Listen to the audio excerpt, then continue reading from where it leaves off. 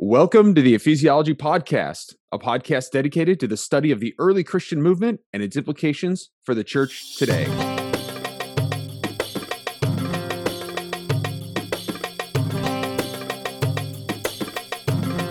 Today, we're with Michael, our resident ecclesiologist, and I'm Matt Till, in the suburban sprawl of Chicago, Illinois.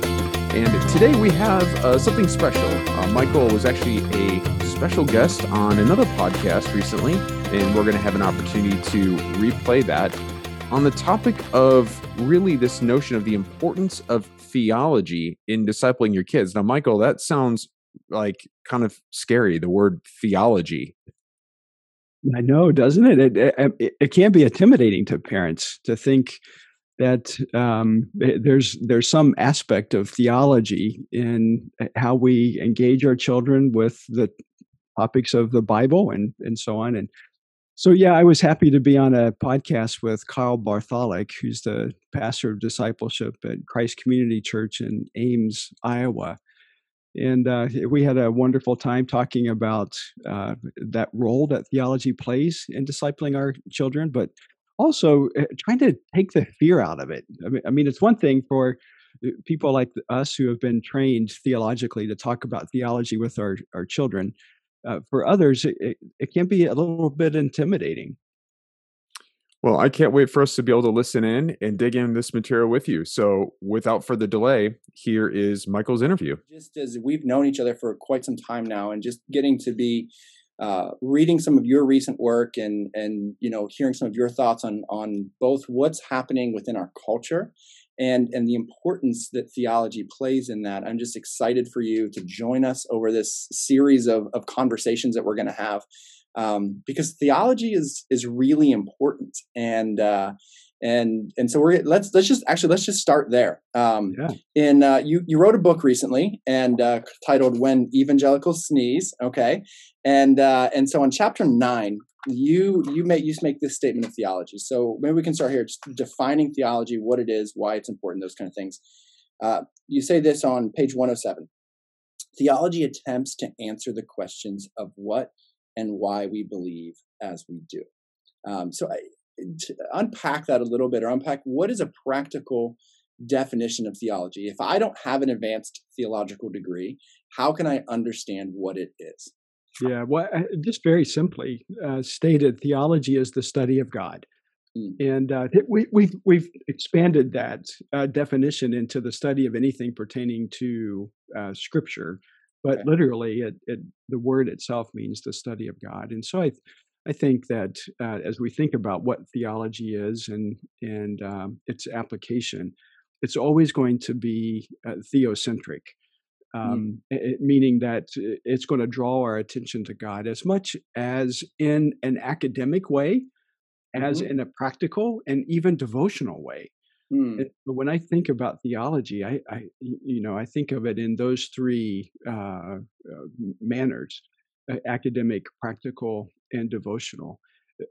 Theology should always draw us in some way into the presence of God and learning more about who He is, and draw us to a greater sense of worship of who He is as we fall more deeply in love with Him and fall more in awe of who He is. I appreciate that. So if I'm hearing you correctly, what you're saying is that, when I'm reading my Bible, I'm actually doing theology because I'm learning about God. Is that correct? Yeah, and I think it even goes beyond there, not only in the reading of Scripture. Obviously, our theology emerges out of Scripture, but it emerges in a context as well. And so as we're reading our Bibles in a particular cultural context, that theology emerges that can answer the questions that we're wrestling with in our particular contexts. I appreciate that. I think one of the things I've heard you say over the years is that theology, and maybe it was you, maybe it was someone else that's smart, but you're really smart, and I respect you, so I'm just going to attribute this to you. Is that I'm theology sure it must be somebody else. Is that theology doesn't happen in a vacuum, right? It doesn't happen by itself. And so, our church, our mission statement is that we we believe that we need to be connecting. We want to connect people in life-defining relationships with Jesus, right? In a life-defining relationship with Jesus, we want to follow him. 1 John 2:6. Dear children, if you claim to be in him, if you claim to love Jesus, then you should walk as he walks, right? So part of that is that, one, I need to be enjoying God daily in his word. I need to be reading the scriptures. And so that part of it, right? When I'm just sitting down, that's doing theology. I'm reading God's word. But it happens in community, just as you said, and it happens when I'm with others. Both they inform what I believe, and then I also engage in a dialogue. And so it doesn't happen in a vacuum. And so I'm encouraged by that, because often when I think of theology, and I think, if I'm a parent of a elementary student or a teenager, and I hear the word theology, I think, man, I have to go do that at some university or some ivory tower, or that's what the lead pastor does, Monday through Friday. He just sits in his office and he reads in Hebrew and Greek and, Right. Aquinas and, all these. Theology is something that's not practical. It's divorced from my everyday life. I live in the real world. But really what you're saying is that it is the practical everyday world that we live in. It happens in the community that we have, the people that we're with, and in our daily devotional life. So would you agree that, theology is really, and I think you make the case in your book here, but I think is that theology is a matter of identity. Would you agree with that?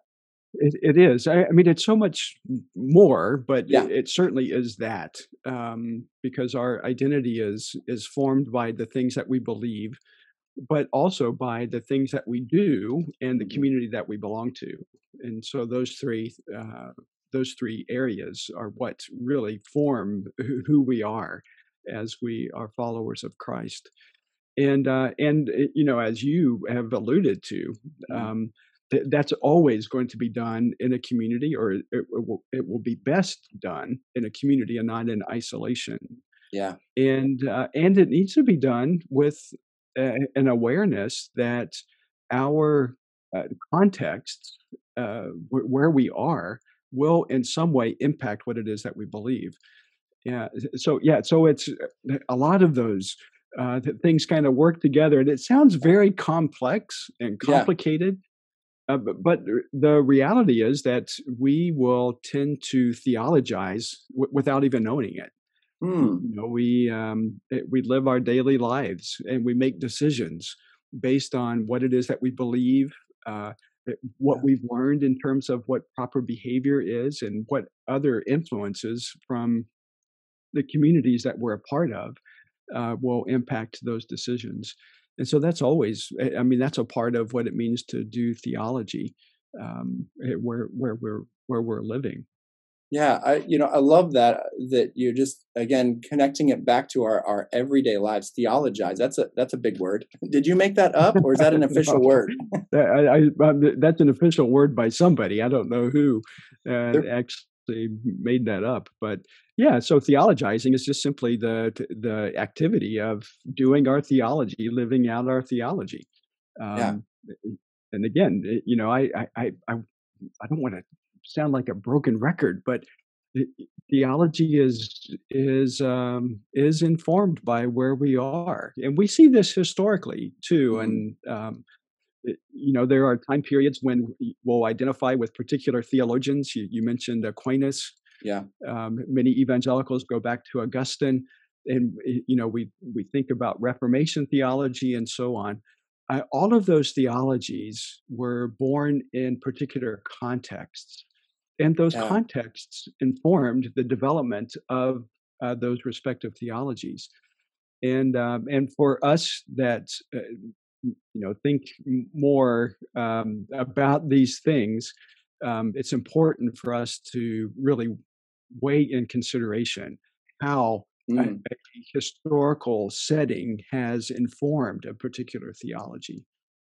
I appreciate that note, and I think that's for us as an evangelical free church, right? We are a Bible believing church. We want to preach the text, teach the text, and one of the things that we say continually from the pulpit Dr.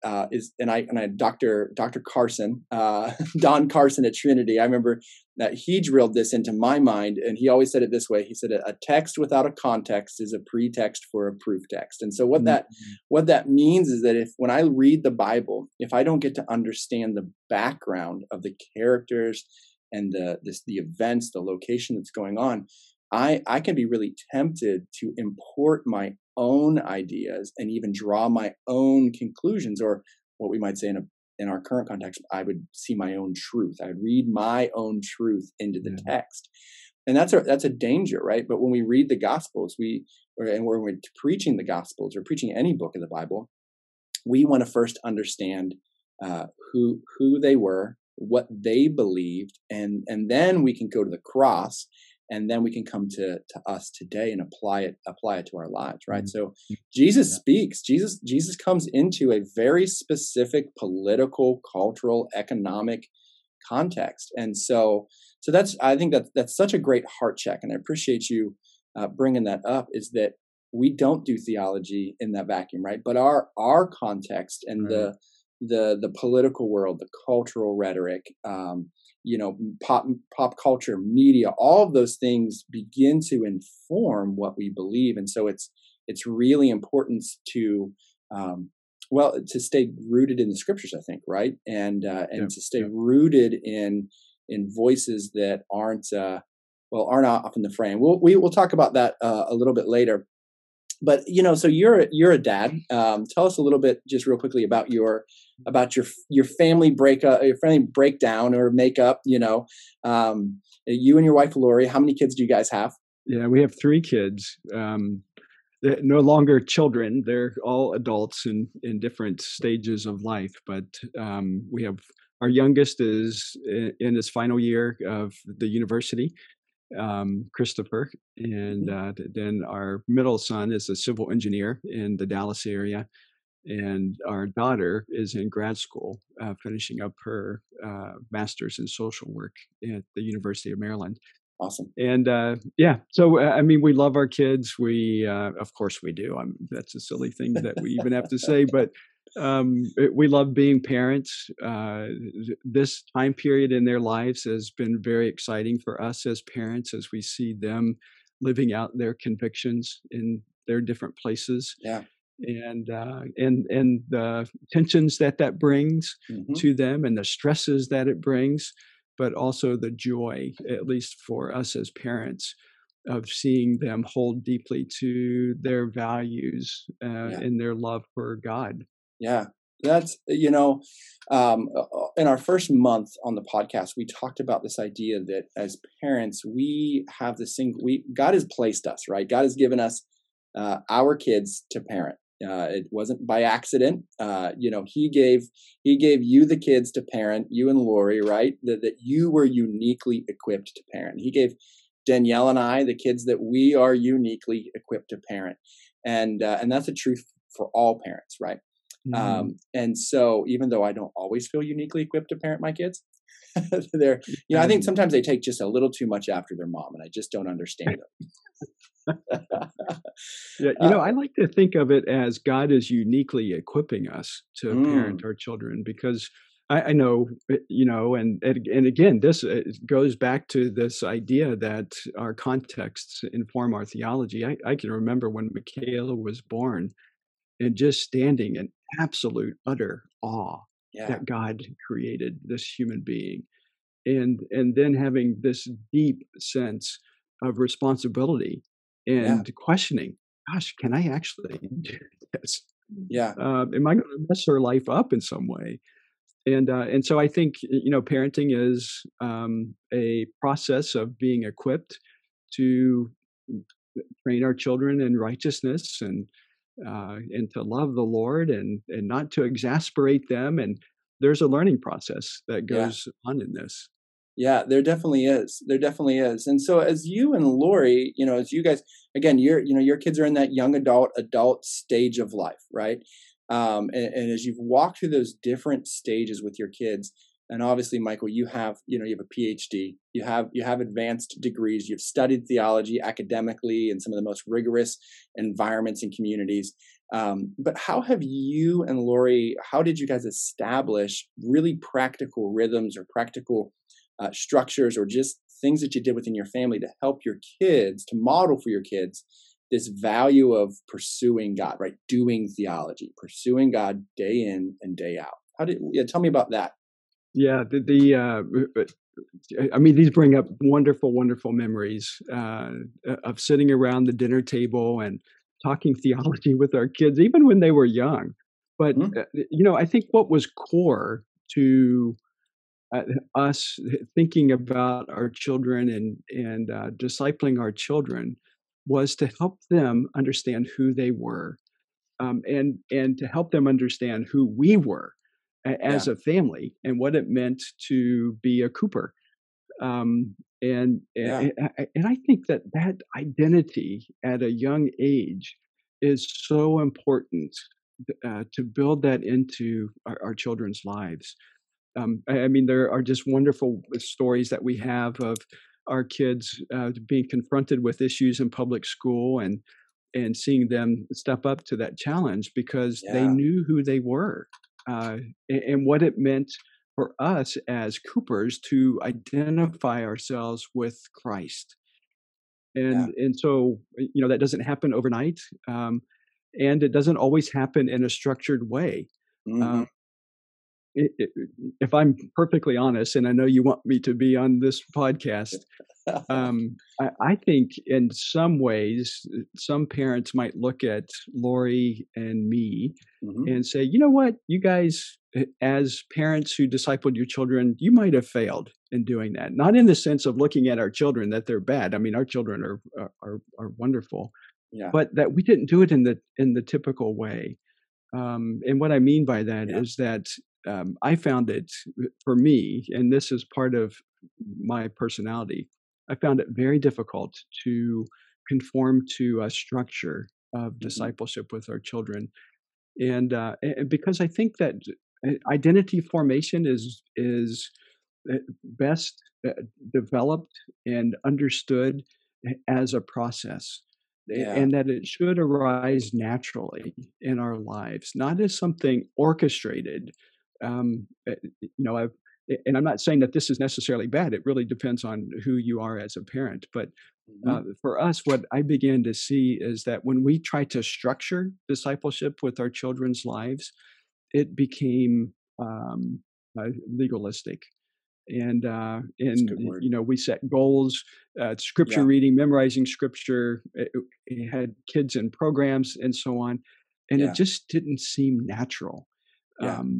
What we wanted to emphasize more than anything, alongside of the understanding of scripture, is what it actually looks like to live out the Christian life.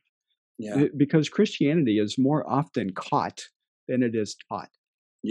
And that's especially true with children.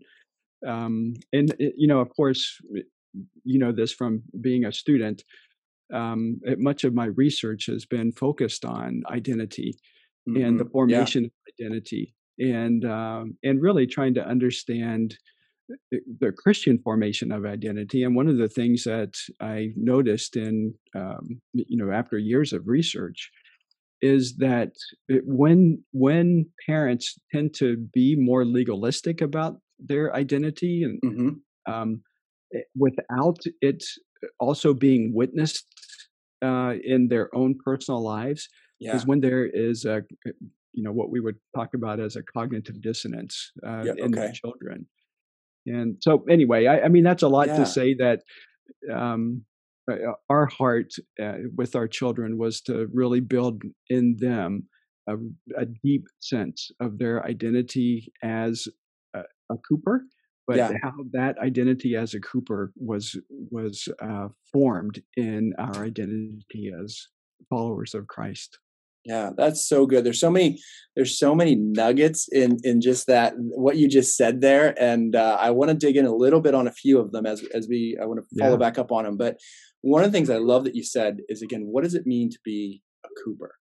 And I just, parents, as you're listening, I want to encourage you. Some I've heard from several friends and just folks that I respect deeply on disciple making is that it's not just an individual pursuit, but there is always a family pursuit. Again, a couple of my other mentors, would say, what does it mean, again, to be an Austin, or what does it mean to be a Thomas, and this is a thing that our family pursues together.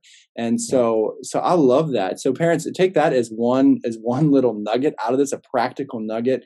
Have you sat down with your kids and have you talked about what it means to be, fill in your last name? If you're a family following Jesus, what does it mean to do that? That's such a practical thing, and a meaningful thing. It helps our kids to come say, well, mom and dad, you said we're supposed to do this. Yep. I'm supposed to respond this way. The other thing, Michael, you said was just that, again, as your kids came home from school and the conversations that you had about, Adelaide's 8, and so she's in 3rd grade this year. With the pandemic, we made the move to homeschool just to give our kids their early readers, early elementary, to give them some stability. Danielle and I are grateful that we're in the position to be able to do that. It's not something we ever thought we would do. And I can tell you, Danielle she never sat down and said, man, I really want to homeschool the kids. And she's got, Danielle, Yep. So again, Danielle as well went to Trinity, and so Michael knows her well. And Danielle's a really result-oriented person. And so homeschooling doesn't exactly, you don't get to the end of the day homeschooling and go, I did this, I did that, I did, and so that often goes against the grain of her personality. But I remember when Adelaide, again, in public school, when she was in 2nd grade, Ames is a pretty diverse university town, and Adelaide had a Jewish friend in her class, historically Jewish or ethnically Jewish, not religiously Jewish. I believe the family is actually would identify as atheist or agnostic at best. So they believe that God doesn't exist, or they're just not sure if God exists. But this little girl, we were on Easter time, and this little girl who's Adelaide plays with at recess every day, they're friends, started talking about zombie Jesus and kind of poking fun at Adelaide, because Adelaide knows as a Bartholic, we love Jesus and we operate in a Christian worldview, and so she came home and I was like, how was your day? And she tells me about this conversation. And Michael, I just appreciate, again, the thing that you drew on is that there's freedom. It's not, discipleship isn't just this programmatic, I take my kids to this thing to be taught this thing, right? And we've talked about that on the podcast, that it's not exclusively a programmatic thing. I love the local church, believe in the local church. As a youth pastor, believe in the programs of a local church, but they're there as a supplement. They're there to equip, engage, and be a help, an aid to the daily ins and outs of disciple making with our kids. And so I remember, again, just sitting with Adelaide at our kitchen counter and just talking about, okay, what does this mean? Why do we believe in the resurrection with my 2nd grade daughter, And so the practical moments of after school, getting to sit and just be present to those conversations, such a powerful moment in disciple making. As you said, it's more caught than taught, and so I just appreciate that. And the grace and the freedom that you shared there. There is grace and freedom, right? It's not this legalistic pursuit of this program or that memorization plan or this thing or that thing. It's lived out in our lives. And so there is true freedom in that. I can remember when our kids were involved in a children's program, and it required weekly memorization of scripture, and just the name of this program shall not be spoken. Right. Yeah.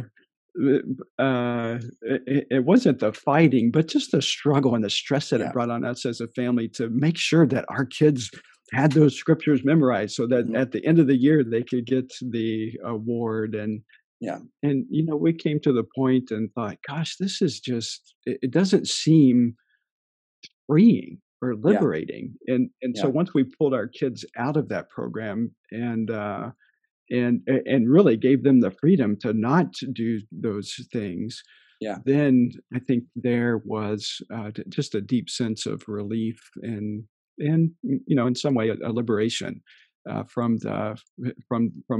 what began to feel like a legalism that just was foreign to our understanding of the New Testament.